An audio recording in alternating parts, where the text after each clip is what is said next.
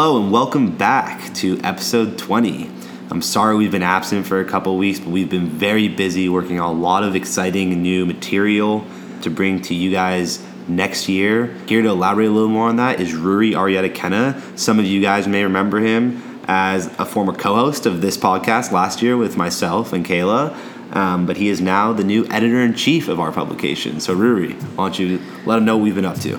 Hi, thanks, Lucas. Well, first of all, we've rebranded as Stanford Politics. So what was the Stanford Political Journal is now Stanford Politics. And that was done so that we could kind of escape the misperception that we're an academic journal, as well as to avoid confusion with our acronym, SPJ, and the acronym of Students for Justice in Palestine, SJP. Which proved to be an issue more than once, surprisingly. So Stanford Politics had its big launch last week. On our Facebook page, you may have seen our top 10 politicos, which we do every year. If you haven't, give it a look at facebook.com/Stanford Politics. And then we also launched our first magazine issue, Stanford Politics Magazine. And so that has a cover story by Lucas here on polarization. And next year, we're hoping to do more coverage of campus and local politics, and we're really trying to expand and grow our presence on campus and beyond. So if you're interested in joining or you want to look at some of our content, check out stanfordpolitics.com. We have an interest form for students to apply to be on our staff. Yeah, and please join. Really great organization. Really exciting things coming next year. And be sure to give that magazine a read. I'm really proud of my piece. I know Ruri's put in a tremendous amount of work, and we're all really proud of the product. So please read it. But now transitioning on to this episode of Stanford Politics Podcast, we've got a great interview lined up for you guys with Provost Persis Drell. She started her tenure as provost just earlier this year. I conducted the interview a couple weeks ago, but it's still very relevant, so stay tuned for that.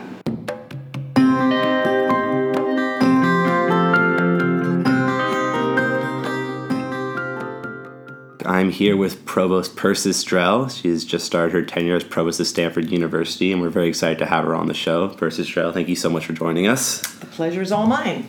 So I just want to get started here, talking about the topic of diversity. The Stanford Daily's magazine ran a cover story on you back in January, where they discussed how diversity was one of your priorities coming into your tenure as a provost. And the article quoted you saying, "It took me a while to understand that for a young African-American student, a young Latino student, a young transgender student, or for a young female student in a STEM field, there is nothing more validating than having someone at the head of the class who looks like you." Could you just talk to us a little bit more about how you came to this understanding or realization during your time as Dean of Engineering? Well, I think I had always been to some degree aware of the issue because I had gone to a women's college, and that was very, very important in my own personal development and the fact that I ended up going into physics. It really hit home, though, in the School of Engineering through some really very powerful stories or incidences that occurred when I was there. I taught a course, and I still teach a course, where it's a companion course, and half the students in the class are students of color and 2/3 are female, and I just found it was a different experience teaching a class that was 2/3 female, so you could just feel the different interaction with the students. So I would say I learned from the students, probably, is the best answer. I would say it's a pretty daunting mantle to have to carry to be a role model, and so I always found that I was personally trying to not wear that mantle, but then it really just hit home that this was terribly, terribly important. Of course, naturally. And so now as provost of the whole university, are there any specific measures you're thinking of, any particular actions that will help combat this issue university-wide? So it's a great question, and it's one that's on my mind, and I wouldn't put it in a combative language as much as how do we achieve what I believe is a common goal among many of us, that a faculty at Stanford would reflect the diversity of our students. And I would say one of the things that I'm learning, and maybe I knew this a little bit before coming into the job, is we have a very diverse university, and diverse in the sense that the different schools have very different cultures, different ways of doing things, and that the arguments around why diversity is so important and also the steps one can take to, say, improve the diversity of the professoriate in engineering are actually not the same arguments in other parts of the university. So Sure. I'm in the learning process, but it's very much in the back of my mind as to how will I, in my role as provost, help the university on its journey to achieve that goal. You do understand provosts don't hire faculty. Of course. Faculty hire faculty. So it's indirect influence, but it can be, I think, effective and powerful, and I'm working on how that will Sure. happen. And you've talked about how sort of diversity in engineering can be different from diversity in different departments. You know, and we were speaking a little bit about ethnic and racial diversity, but how would you view the role of sort of ideological diversity at the university? I'd say maybe that plays a little bit more of a role in departments like political science, history, philosophy. Do you view that sort of as equal importance next to ethnic and racial diversity, or do they sometimes conflict, or can we mend tensions between the two? I think ideological diversity is actually very important at a university, and it's, again, been a learning experience because I do come from STEM fields where this is not so much of an issue. I mean, you can have political differences as individuals with your colleagues, but there is not an ideology of the field that one is dealing with. So again, I'm in learning mode here, but I actually do believe ideological diversity is extremely important. Maybe the best way it was framed was when Justice Ruth Bader Ginsburg was here, and she talked about how she used to share her draft briefs with her good friend Anton Scalia, who was politically totally polar opposite, but they would share them in advance in draft form so they could sharpen their arguments against each other.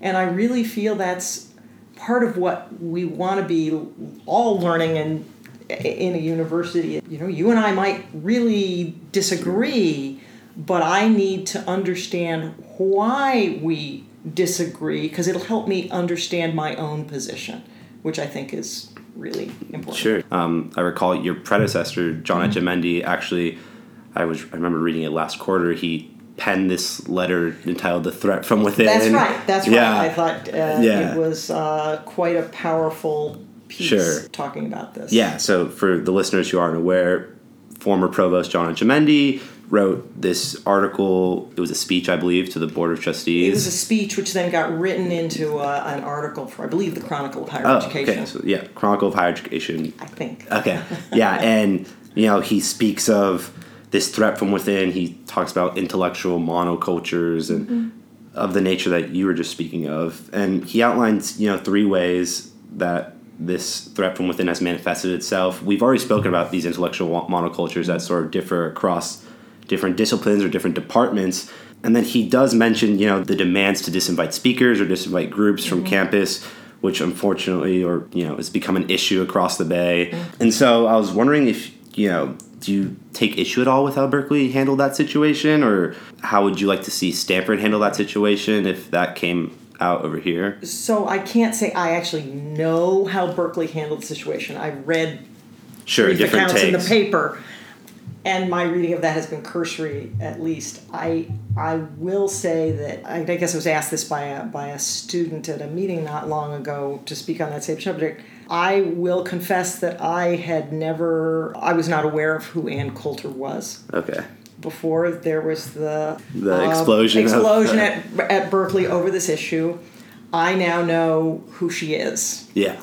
And I just feel that evolution of inviting and disinviting is not something that serves the academy well.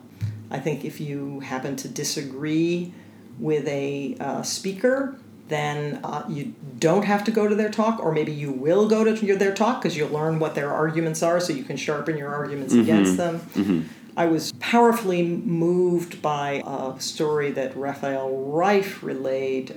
He's the president of MIT. This issue came up in a discussion, and he relayed the story of how, I guess, a group of students at MIT wanted to invite a Holocaust denier to campus. Interesting. And Raphael Reif, members of his family, a fairly immediate family died in the Holocaust. And yet, so it's a very personal issue, and yet he defended the right of the students to invite such a speaker. He said he personally had no desire to go, but he did not think the right thing to do was to not allow that person to come speak on campus. And I hope I've conveyed it accurately, but I was very moved by it. Yeah, no, I am too, sitting here right now. And so I understand, you obviously don't have power over these kind of things, but here at Stanford, is that something you would hope, that message would be conveyed by someone in the administration? Yes. Yeah. I would or convey it myself. Yeah, naturally.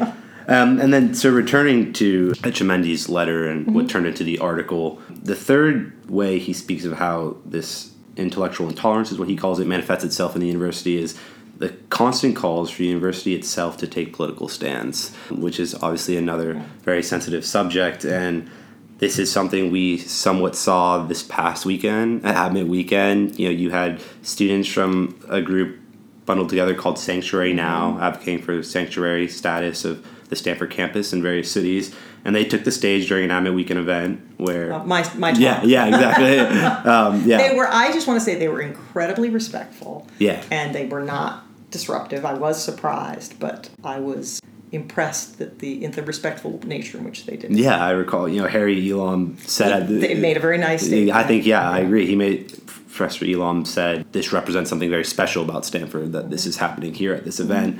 So, we at the Political Journal were curious. Do you generally agree with this idea that there may be particular instances in which a university should take a political stand? So we don't take political stands. I think that is not right for the institution. Clearly, individuals can do that. I don't think the institution should take a political stand. However, there are policy issues on which we will take a stand if they threaten our core missions of research and teaching. And so it seems like a long time ago now, but when the president's first executive order on immigration came out, we did take a stand on that.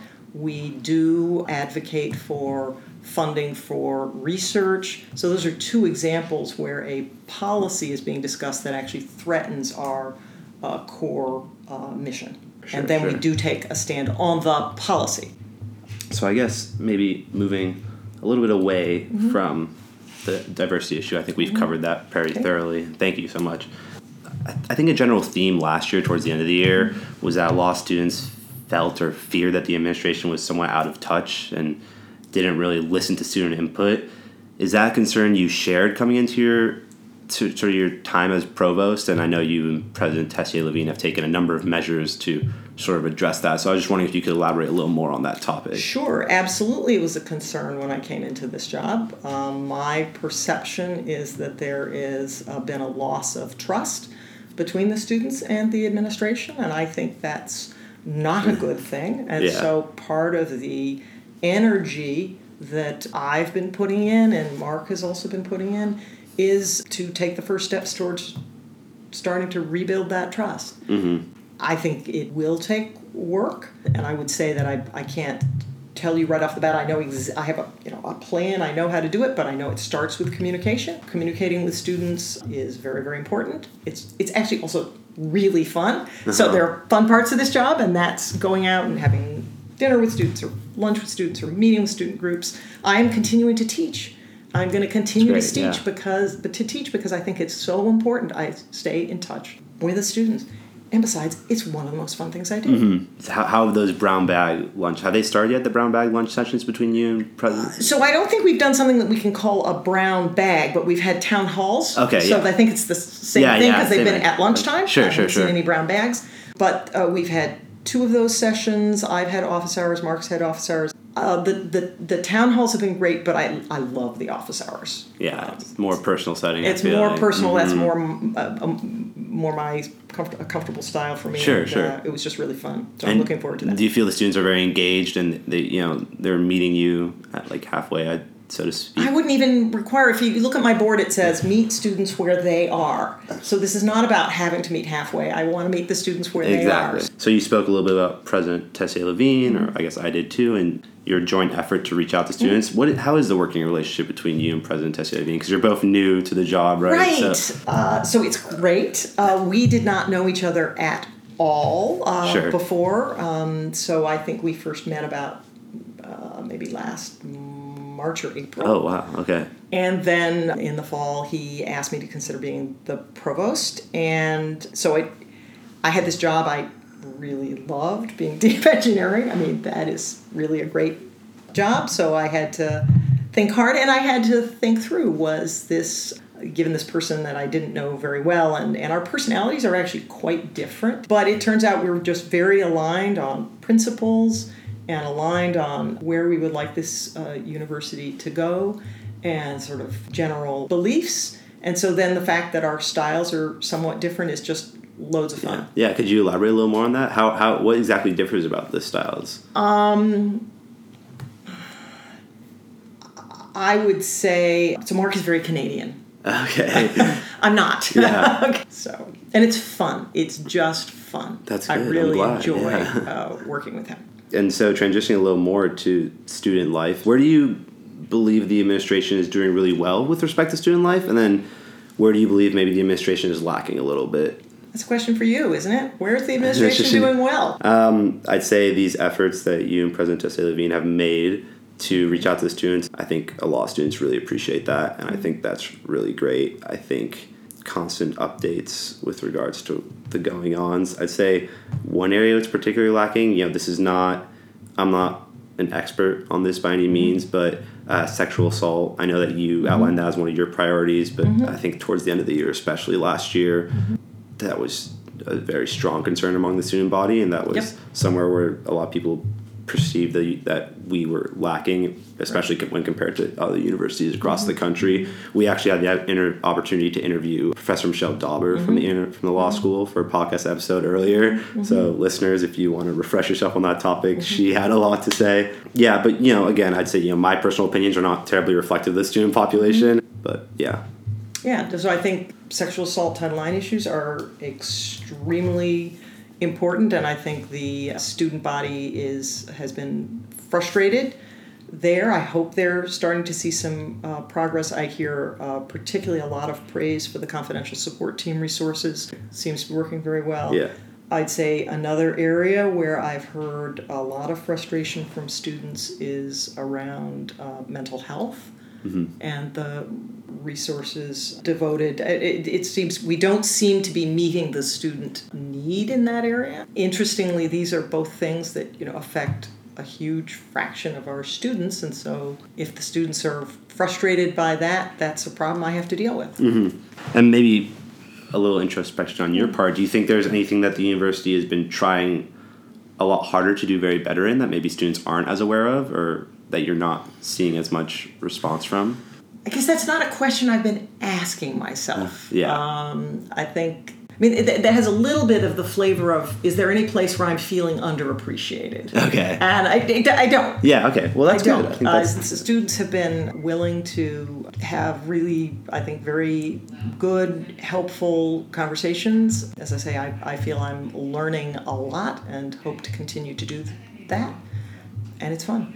Yeah, and maybe along that same vein. So are there sort of any challenges that you're addressing or that you foresee being challenges in the future that maybe students aren't necessarily aware of? And, how do you deal with that?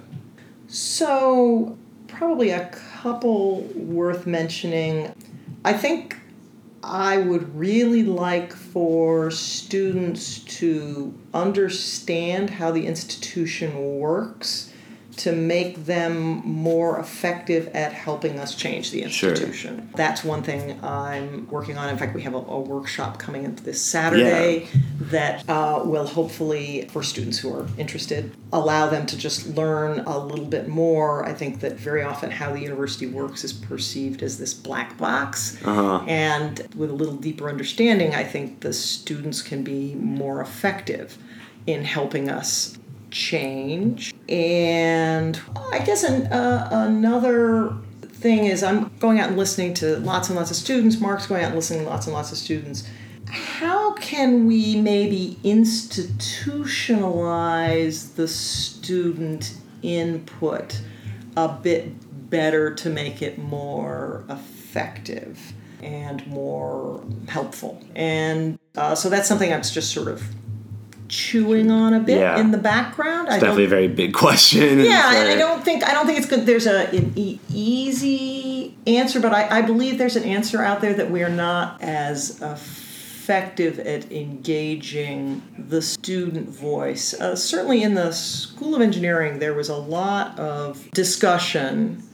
One would hear, say, in curriculum discussions, it was very common for people to be talking about what the students want to learn and how they want to learn it. Also balanced against what the faculty want to teach and what they feel the students should be learning. But I really appreciated that balance, and I'd like to bring a little more of that balance to other parts of the institution. And then returning a little bit to what you were discussing about how there's maybe not as much clarity on how the institution of Stanford works and the administration works. I don't mean to boil it down to something very small, but maybe just a takeaway for the listeners. Do you think there's one maybe singular instance of something that you wish a lot more people knew about how the institution works or how the administration works? One takeaway. I think that the role of the faculty and the role of the administration is a really important and a different one. It's not just like a corporate governance. There's the role of the board of trustees in their oversight role. And then the way I like to say it is the students' role in the governance of the university is limited by design because students are here for a fairly short time and the institution lasts for centuries and faculty and administrations tend to be here for a long time. But that doesn't mean the student voice isn't extremely important because effectively the students are the mission, right? Of course. Our mission is education and research. If we didn't have students, we don't exist. So if students understand that they are in many ways a big part of the mission of the institution, they understand the importance of their role and their voice in helping us get to the future. I mean, very simply, the great research university of 20 years from now is going to be different than we are today. We were different 20 years ago. How do we get to that 20 years from now? Engaging the students will help. It's not the whole answer. Students won't run the university. But without that voice, I'm not sure we can find our way to that future. And so figuring out how to do that. It's an interesting conundrum to be in, but I think it's a good place to be as well. Yeah, So I can tell you it's very exciting. Yeah, I think that just about wraps it up, though, for us. Thank you so much. This was pleasure. Fantastic. I think I learned a lot personally, so that's great.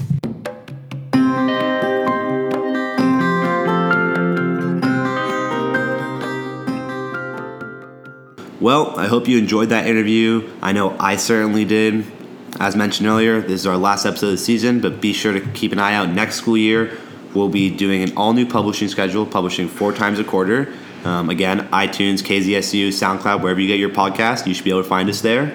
On a more personal note, we'll actually be bringing in a brand new podcast team next year. So this is sadly my last episode with you all, but I had never done anything like this before when we first started 2 years ago. And I've really enjoyed it. I hope you all have. And I'm really excited to see where this goes in the future. Thanks again.